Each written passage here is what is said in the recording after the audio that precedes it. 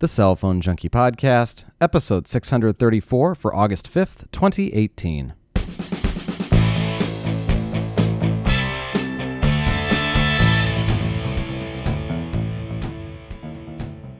Huawei passes Apple as the number 2 smartphone vendor worldwide. iPad Pro rumors start to heat up, and WhatsApp adds group voice and video calling ahead of FaceTime. My name is Mickey Papillon. And I'm Joey Kappas. Brought to you each week by the Cell Phone Junkie podcast application, available now for Android and iOS for $1.99.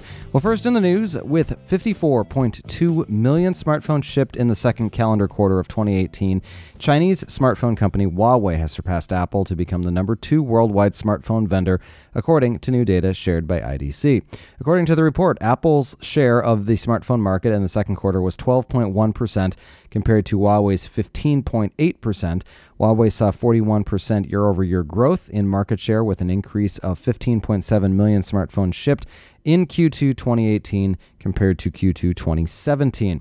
Samsung continues to be the number 1 smartphone vendor with 71.5 million smartphones shipped and 20.9% of the market, with Xiaomi and Oppo trailing after Apple, and Huawei with a 31.9 and 29.4 million smartphones shipped respectively. So in total, IDC says there were 342 million smartphones shipped during the second quarter. That's a 1.8% decline from the 384 million smartphones shipped during the second quarter of 2017. I saw a couple of reports this week about this decline and talking about it in a negative light. And the one thing that I think gets lost about it, and you think, well, smartphones have been growing, kind of exponentially here for years. But at the point of I'll just say saturation, where you've got just over 1 billion smartphones that are being shipped out every year, 1 billion to 1.5 billion. We're not talking about life cycles that are every year, and so there's not a user getting a new phone every year. It's every 2 years or even more, depending on where you are in the world, socioeconomics classes and whatnot. And so the saturation point is good and bad, because obviously it shows that we've got a market that is obviously maturing nicely. We are seeing devices that are providing a service to their customers in a way that doesn't mean that they need to upgrade as often. But more than anything, it's also in the middle of a year where you don't have as much happening at this point. And so we're talking through kind of some of the different things that will happen for these businesses, as they go into the third and fourth quarters, which historically have been better quarters for their performance. Right, because, the lower-end smartphones, which is what a lot of these companies definitely sell here in the U.S., they've been still seeing quite good business because the demand of smartphones and, people starting to think, well, these cheaper ones are actually just as good, if not better, than the smartphone I had, just a couple of years ago that I'm replacing it with. I, bought a Samsung, but why do I need to spend that money now when these cheaper ones are, just as good, if not better? And of course, now the same thing, like you just said, the life cycles are lasting longer on these because there's really not that much new or, amazing innovation that's coming along every, year like we were seeing. So it just drives it to a longer cycle. Seems like, when at one point the upgrade cycle was very much dependent on the new phone and when that new phone came out. If you were an Android person and you were following and buying Samsung devices, it was earlier in the year, and it was later in the year if you were on the Apple side. But it doesn't seem to be quite that way anymore. I mean, certainly there's still the early adopters, people that are the enthusiasts that are buying their phones right away. But there are other factors that create demand, and when you talk about the mass market of how this stuff is being distributed out to the consumer, and most of the time that falls around giving and holidays, and that's where the fourth quarter really comes in. And so it's an interesting thing. Granted, we are talking about a decline year over year, so we're talking about the same period from one year to the next. So it is definitely something interesting. It's an interesting data point. Still less than 2%, so it's not I would say a concerning mark for most of the vendors, but again, something to keep in mind. It's an industry that will continue to evolve, and we'll continue to see some changes here with how devices are going are being distributed and how they're being purchased and whatnot. But it's still pretty fascinating to see that we're talking about somewhere in the realm of a billion to 1.5 billion devices that are shipped every single year around the world. Next up, Apple announcing its Q3 2018 results on Tuesday. $53.3 billion in revenue and $11.5 billion in profit. During the period, Apple sold 41.3 million iPhones, and that is up slightly from the 41 million from a year earlier. Mac sales fell to 3.72 million. That's down from 4.29 million a year ago. iPad sales rose slightly, 11.55 million, up from the 11.42 last year. Gross margin for the quarter was 38.3%. That is compared to 38.5% in the year-ago period. International sales accounting for 60% of revenues. Apple also declaring quarterly dividend of 73 cents per share, payable August 16th to shareholders of record as of August 13th. Another notable thing from Apple this week, the first U.S.-based company to pass the $1 trillion market cap level, which is a very interesting thing. So that is to say, if they were to try and sell themselves off based on their current revenues, it would be approximately $1 trillion that someone would pay for them, which is to say that's not happening. But it is a mark that we have yet seen, and certainly very telling about them as an organization. Next up, the FCC took action this week ahead of its planned auctions for the 5G spectrum.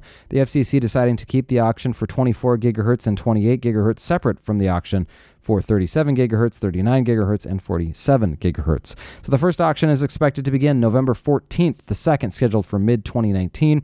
The FCC proposed rule changes to speed up deployments of 5G cell sites, and they are specifically targeting utility poles and local ordinances that tie up carriers with red tape. The FCC hopes to make it easier for carriers to get 5G cell sites approved and installed. And the Trump administration late this week asked the Supreme Court to vacate a 2016 ruling that verified the validity of an Obama-era net neutrality ruling. The rules have already been dismissed by the Republican-led FCC, so there's no real need for this action.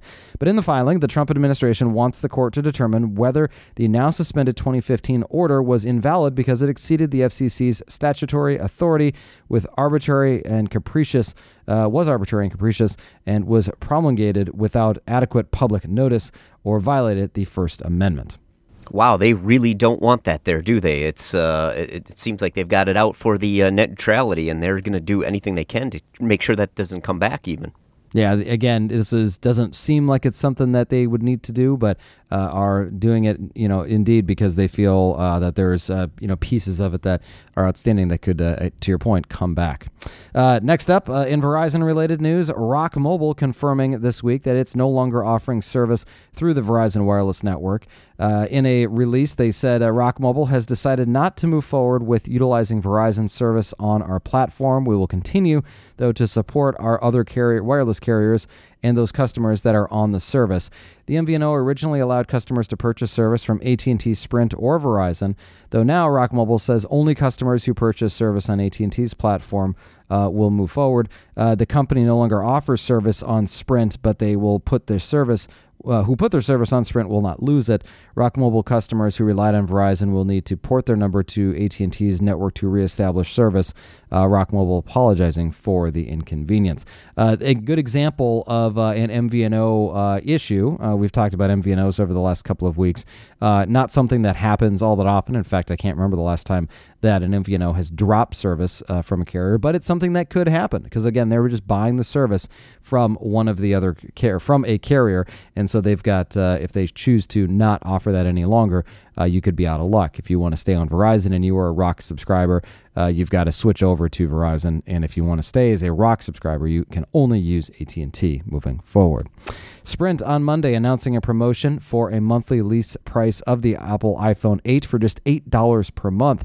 Sprint says the deal is only available online and via telesales from July 31st through August 9th. Sprint says the promo is now open to new customers and existing customers who add a new line of service. Sprint has a similar deal for the Galaxy S9, which has a monthly lease price of $9. The price is compared to typical lease pricing for these devices at $27 and $35 per month, respectively.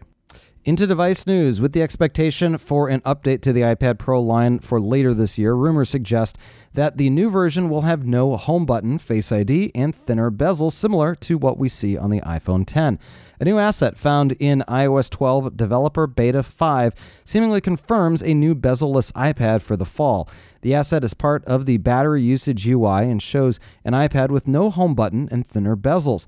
It also has no notch, something of course we have on the iPhone X, and it looks like a thin, albeit noticeable bezel on the top that is going to handle the camera and sensor placement for Face ID support, something that a method found in accessibility settings for the beta confirms, along with coming to the new iPad Pro as well. So obviously a lot to be interested in with this. We've seen over the last couple of cycles just iterations, and so it would be nice to see some feature parity here with the iPad to what we have with the latest iPhone. Right, and that's of course a very nice change of pace, because for me, I use my iPad in landscape orientation basically 98% of the time, and why it's still set up as a portrait device just boggles my mind, really, because it's very inconvenient to use it that direction, and I definitely look forward to having it set up as landscape. Yeah, and I'm one of those people who uses my iPad, with a keyboard, and so I primarily find it in landscape as well. In fact, I can't tell you the last time I used it in portrait. Every once in a while, maybe I'll do it to read a document or something like that. But really what I do is I flip it from one orientation of landscape to the other, and it all has to do with if I'm using it with the keyboard as a keyboard or if I've got the keyboard folded underneath, because if it's folded underneath, you've got to flip it the other way around so that the home button is on the left side, because, of course, the smart cover is on the left side as well, and so it's got to be hanging versus, kind of flopping up from the bottom. So anyway, I'm excited to see, obviously, a number of things with this here. The Face ID is great. No home button, great. Don't need that anymore. And less bezels is great. And then there's some talk, too, about rounded corners on the screen. If you look at your iPad screen right now, it's a square versus the iPhone X as an example, which has got the rounded corners on it. So a lot going on with some things that are being seen in the developer betas, and generally the stuff does come to fruition and is pretty factual when it comes to what comes out with these new devices. The timeline for this stuff is pretty quick. We usually see iPad announcements in the fall, along with new iPhones in the fall as well. And a lot heating up on the rumor mill. So we're trying to follow this as close as we can, talk about the stuff that we feel is going to be important. There's a lot of stuff that's out there that you kind of think, well, that could happen, but it might not, and whatnot. So we just talk about the stuff that we think is interesting and will actually be coming to the devices. In Android news, Amazon has made the LG Stylo 4, a rebadged variant of the LG Q stylus, available via its website as a Prime exclusive. The Stylo 4 includes a stylus and has a metal body with mil-spec 810G for protection against abuse and IP68 protection against water and dust. The Stylo 4 has a 6.2-inch screen with LG's 2x1 full vision resolution. That's 2160 by 1080. The phone is powered by an octa-core 1.8 gigahertz Snapdragon 450 processor, 3 gigs of memory, 32 gigs of storage. Comes with a 13 megapixel main camera, 5 megapixel camera on the front, and a wide angle lens. 3300 milliamp hour battery with USB-C, Bluetooth 4.2, NFC, Wi-Fi, and LTE. The fingerprint scanner is located on the rear surface. It ships with Android 8 Oreo and LG's pen-based software tools such as Memo and Notes. Amazon is selling the LG Stylo 4 unlocked with support for AT&T, T-Mobile, and Verizon. It's already being sold by Cricket and Metro PCS. Amazon is charging $250. That's a savings of $50. Samsung this week announcing the launch of its latest tablet, the Galaxy Tab S4. It's very similar to the iPad Pro from Apple. It's been designed as a computer replacement with productivity in mind. It is a 10.5-inch tablet described as the ultimate entertainment and multitasking assistant. That is, they say, thanks to the inclusion of Samsung DeX, which is the first time Samsung has built the feature into a tablet. DeX is a docking station that is designed to allow Samsung smartphone owners and now tablet owners to connect to the devices a keyboard, mouse, and monitor through the USB-C port an HDMI port, and 2 USB ports. DeX on the Galaxy Tab S4 works using a simple HDMI adapter or with the DeX dock options, and it offers true multitasking capabilities with users able to open multiple windows at a time. Samsung is offering a $150 book cover keyboard alongside the Tab S4, and it can be paired with DeX to transform the tablet into a PC alongside with a Bluetooth mouse, and will also work with any other Bluetooth keyboard and mouse option as well. Like other Samsung devices, the Tab S4 can be paired with the included S Pen for a stylus for taking notes, drawings, making artwork, and other purposes. It also has a Qualcomm octa-core Snapdragon 835 processor, 4 gigs of RAM, 64 gigs, or 256 gigs of storage that can be expanded with a micro SD card, a 7,300 milliamp hour battery with 16 hours of video playback. It includes a 16 by 10 AMOLED display. There's no home button or fingerprint sensor on the device. Samsung instead relying on facial recognition and iris scanning for biometric authentication. Other features include quad speakers, Bixby integration, 13 megapixel front and rear cameras, and a fast charging feature that charges the battery to full in 200 minutes. Samsung's new tablet is priced at $650 for the 64 gig of storage option and $750 for 256 gigs. Samsung is releasing the device on August 10th, which is just after the company plans to unveil its new flagship Galaxy Note 9 device. And Motorola Thursday announcing the Moto Z3, what it calls the first 5G upgradable phone. The phone itself is a version of the Motorola's modular phone. The Z3 closely resembles the recently announced Z3 Play, a 6-inch AMOLED Full HD Plus screen with a Qualcomm Snapdragon 835 processor, 4 gigs of RAM, 64 gigs of storage built in, 2 12-megapixel cameras on the rear, and a 5-megapixel camera on the front. It's got a 3,000 milliamp hour battery that lasts all day. Verizon will begin selling the Z3 on August 16th, and the phone will cost $20 a month or $480 at full retail. Verizon will take $300 off the price of the phone for those who switch to Verizon and trade in their old phone.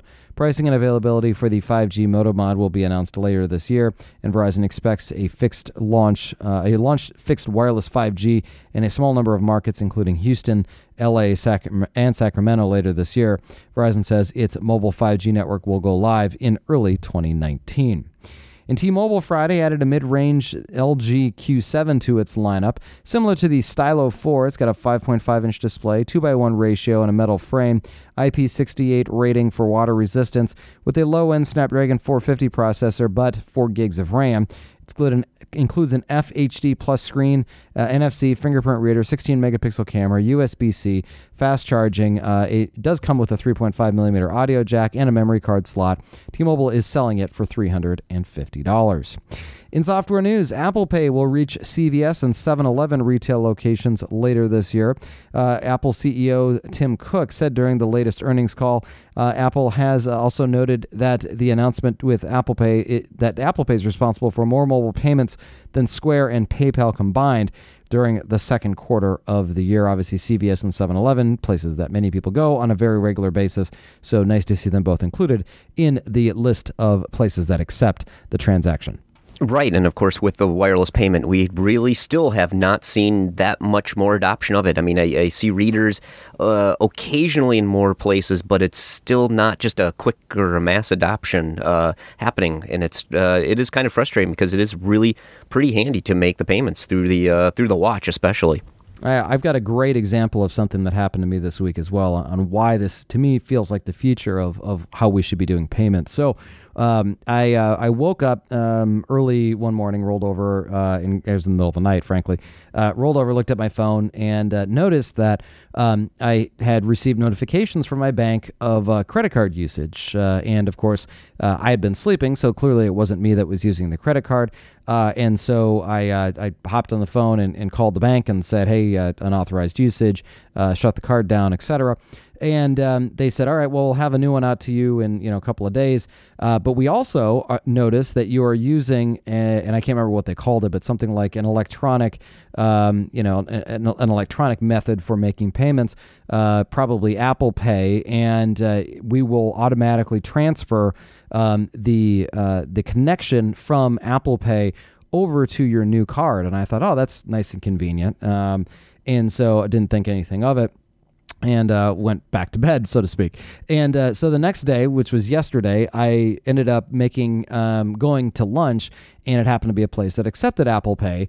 And I just instinctively used it on my watch, as I always do, got the receipt and went and sat down and thought about it a second later. And I said, that's the card that this was attached to has been, shut off. So this has already happened. And I didn't have the credit card then for an additional 24 hours after that transaction happened.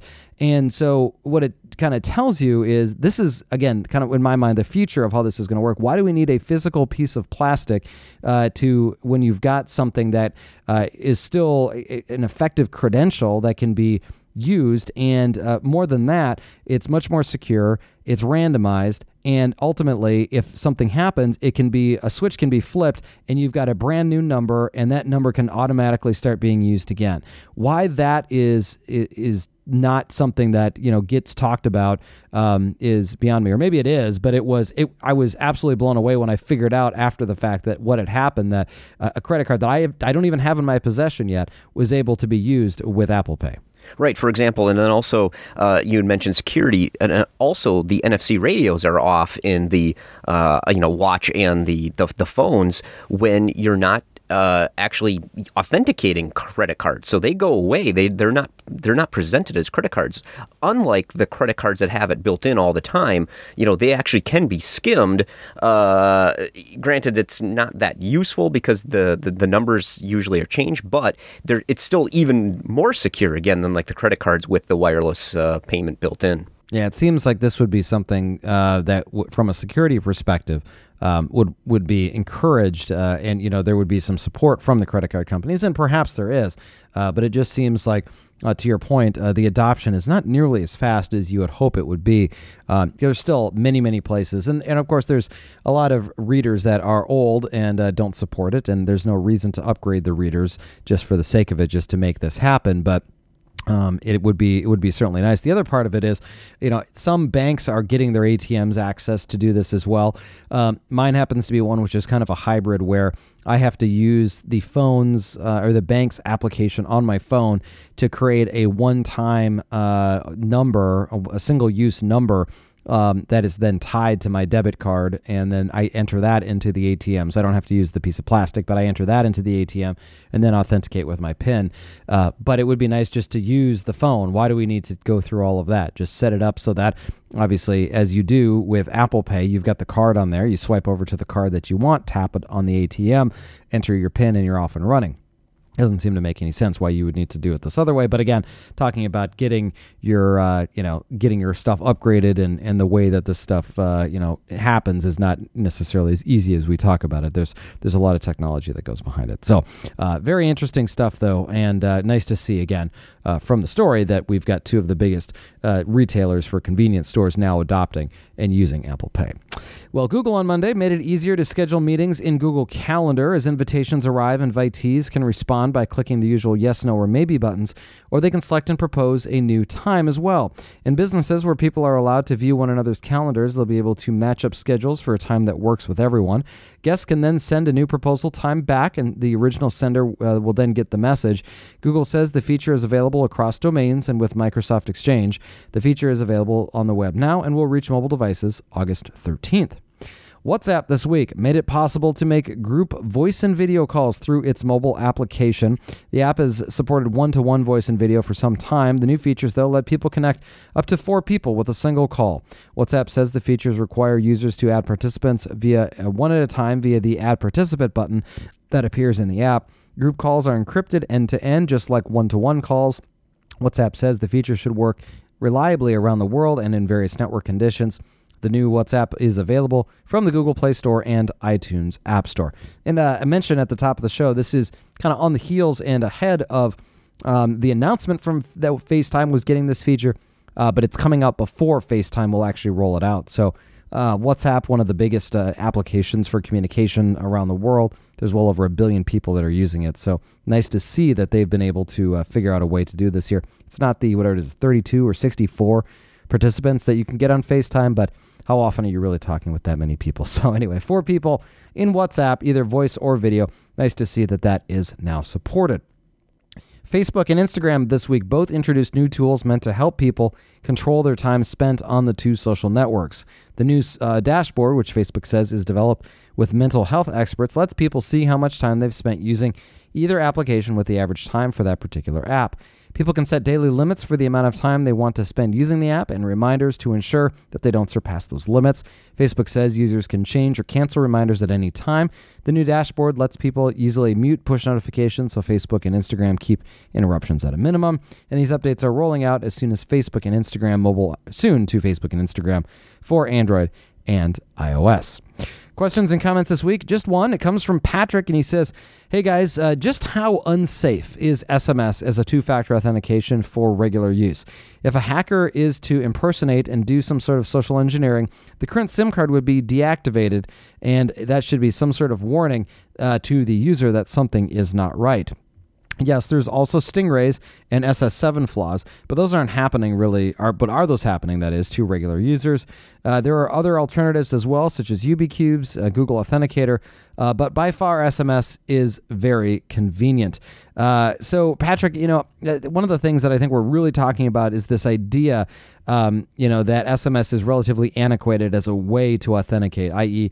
it's authenticating something to you via this, directly to your phone number, and it doesn't have the same security protocols as what some of the newer methods are out there today. And so we're comparing this to something like if you're a two-factor authentication person on Google, you've got the Google app on your phone.